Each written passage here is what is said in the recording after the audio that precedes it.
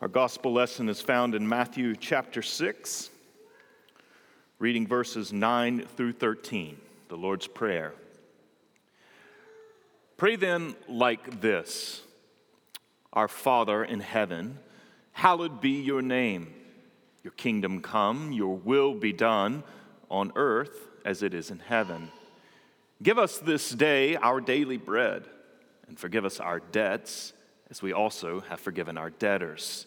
And lead us not into temptation, but deliver us from evil. This is the word of the Lord. Let's pray. And Father, as we come to your word this morning, we confess our weakness, that we know not how to pray as we ought. And so we ask that you would teach us to pray, make us to know your will, and by your Spirit lead us on level ground and into all truth. We ask that you will speak, Lord, for your servants are listening. Amen. On August 23rd, 2011, a magnitude 5.8 earthquake rocked the Washington, D.C. area. I was away from home. My children were outside. No one knew what was happening. None of us knew that we even lived near a fault line. But some 90 miles to the south and southwest, there was a large shift in the tectonic plates. The damage was fairly minimal throughout the city, but the hardest hit site is also one of the city's most iconic structures, the Washington Monument. The earthquake caused no less than 150 cracks in the entire stone structure. The cracks threatened the integrity of the Washington Monument, and so the National Park Service responded by closing the monument and erecting elaborate scaffolding for 3 years around the entire structure. And so the most prominent architectural feature in the skyline of the entire city was now covered in scaffolding for its reconstruction. What's helpful for us this morning is when we consider the Lord's Prayer, it is like scaffolding. As the scaffolding was constructed around the monument so that something could be built and rebuilt, this is something like what the Lord's Prayer is for us in our prayer lives. It's scaffolding, very prominent scaffolding that is to direct our desires. It is to shape our supplications, and it's also to orient our approach to God. You see, because this prayer is not the only prayer that you and I should or even can pray, but it is a model prayer that is to instruct us. It is to lead us. And so it's important for us to take the prayer. It's worthy of detailed, very slow, and very close attention as we think about building a prayer life. We've noted that the prayer begins with 3 petitions that are oriented to God. We ask God to hallow his name. We ask God to make his kingdom come. And we ask God now, today, that his will would be done. He instructs us not to begin with our own wants and needs. It's very important for us to consider that prayer doesn't begin with us. Even though it is appropriate that God does permit us to bring our wants and needs to him, that is actually important, but it's not where prayer begins. And these first requests give us this Godward orientation.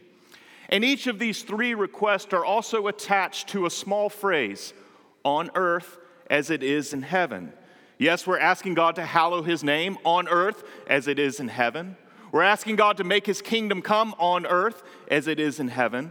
And we're asking God to make his will be done on earth as it is in heaven. And our prayers are to be shaped by that preoccupation that God will make the reality of heaven, the place and the realm where he dwells, the reality on earth, the place and realm where we dwell.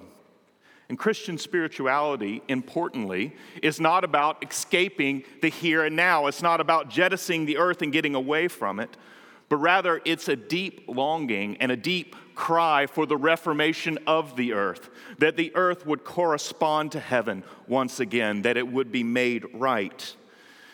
And so when we come to this final supplication, this final petition, thy will be done, certainly it does overlap and it interlocks with the request for God to hallow his name and the request for God to make his kingdom come, but it also has its own domain of concern. And so what are the implications for us when we take up these words and when we pray like this, thy will be done? 3 things for you to note this morning. First, in this request, we learn to betray our own will. It's important to note that human existence, including our own, has been one long boycott against the will of God. In Eden, Adam was instructed not to eat of one tree, the tree of the knowledge of good and evil. In eating of this tree, Adam didn't simply break an arbitrary rule that was set by God. Rather, he expressed most forcefully his desire for independence from God. It was a quest after autonomy. He desired to be the judge of what was considered good. He desired to be the judge of what was considered wrong or evil. It was the revolt of the human will over and against the will of God, and we've all fully participated in that. This is the sin that we all share in, the quest for autonomy from God. But when we're adopted into God's family through Jesus, when we're given the privilege of praying our Father, because the Son has reconciled us to God, we are forgiven of that willful rebellion that we have prosecuted against God. And we learn a deep secret, that our best interest, that my best interest, that your best interest are in learning to deny yourself, to turn from your own will and to give yourself fully to the will of God. Our will has led to such ruin. It's caused such rot. There's death and decay in our world because of that will.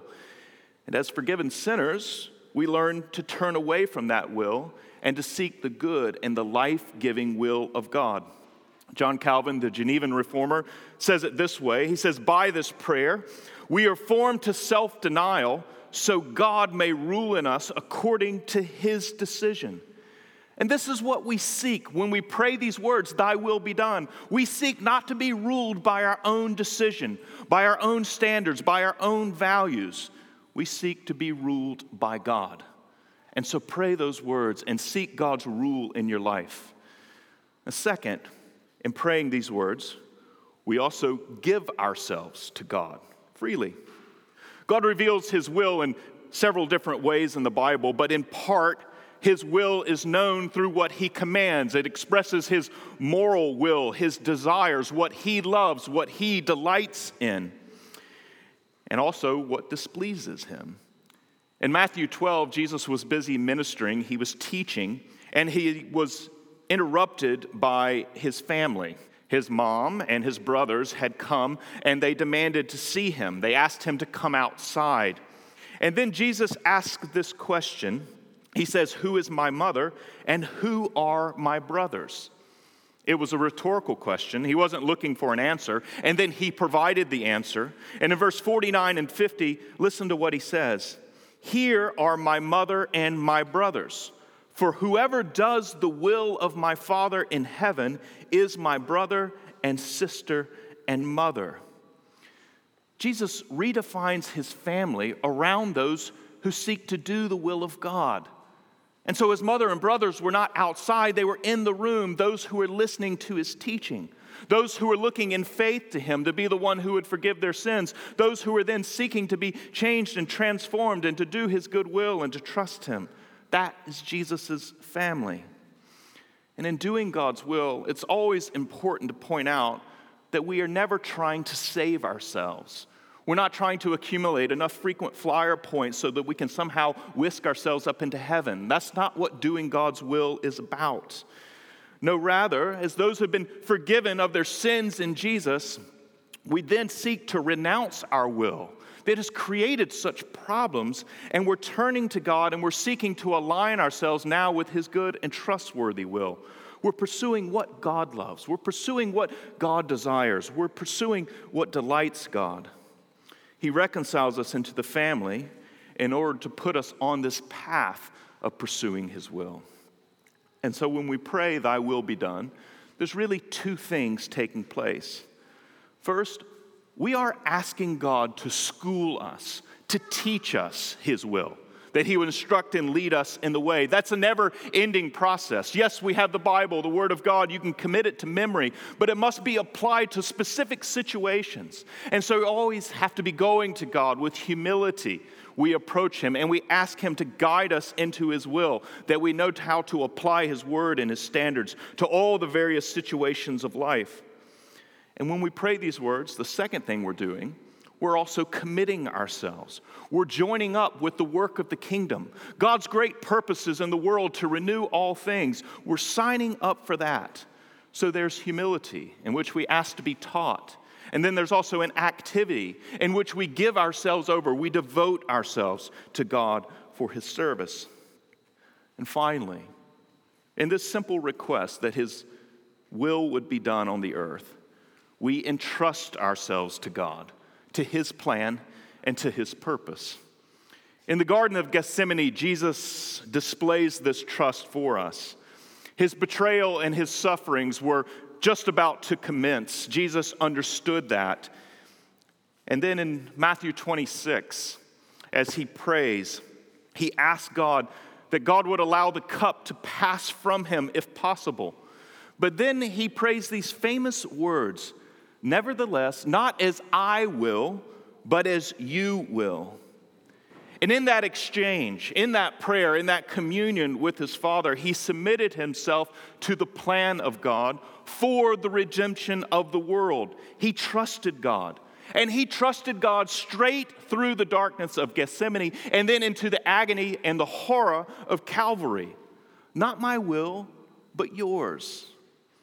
And friends, Jesus provides the model for us that when we pray, "Thy will be done," we join with him and we submit ourselves to God. And we don't always understand God's ways and his purposes for how he orders things in our lives. But we also submit ourselves to the God whose purpose to work all things together for our good never fails. Yes, we don't always understand, but we know we can also trust. And when Jesus says, "Not my will be done, but yours," it is this ultimate act of trust and faith, and he invites us to do so as well. And so we express meekness and trust as we come to a loving heavenly Father who never fails us. His purposes will not be thwarted. His will is working everything together for our good. And when we pray, "Thy will be done," this is what we are giving ourselves into. That nothing in all creation, not death, not disease, not any distress, can separate us from the love of God in Jesus. And so we submit ourselves to him. Body and soul, we freely give ourselves to God. And friends, this is an important piece of the scaffolding. To learn to pray, "Thy will be done." We gladly betray ourselves, turning against our own will. We give ourselves to God, learning his will and seeking to become doers of it. And we entrust ourselves to the will of God in all of life. And we do so for one very simple but profound reason. It is because we have learned the secret that God is our loving and gracious Father, and that we have been adopted through his true Son, Jesus Christ, and we've been brought into this sacred communion with God. And we know that then, as a loving Father, that every command he gives, we don't have to be suspicious of, that they're good and they're for our flourishing, that he will never misguide us, that he will never forsake us, that in even the most difficult circumstances of life, God is for us in Jesus. And so, friends, we can pray with great confidence and great ease, "Thy will be done." And let's ask him for the help to do so. Let's pray. Father, we are grateful for this model of prayer that our Lord Jesus has left us. And it directs us and orients us and guides us into the truth of how to build a successful prayer life. And God, we ask that you would teach us all that it means to pray, "Thy will be done." Guide us into all that truth. And may we freely give ourselves over to you. May we turn away from our own sinful will. And would we entrust ourselves to you in all circumstances of life? We ask for help. In Jesus' name we pray. Amen.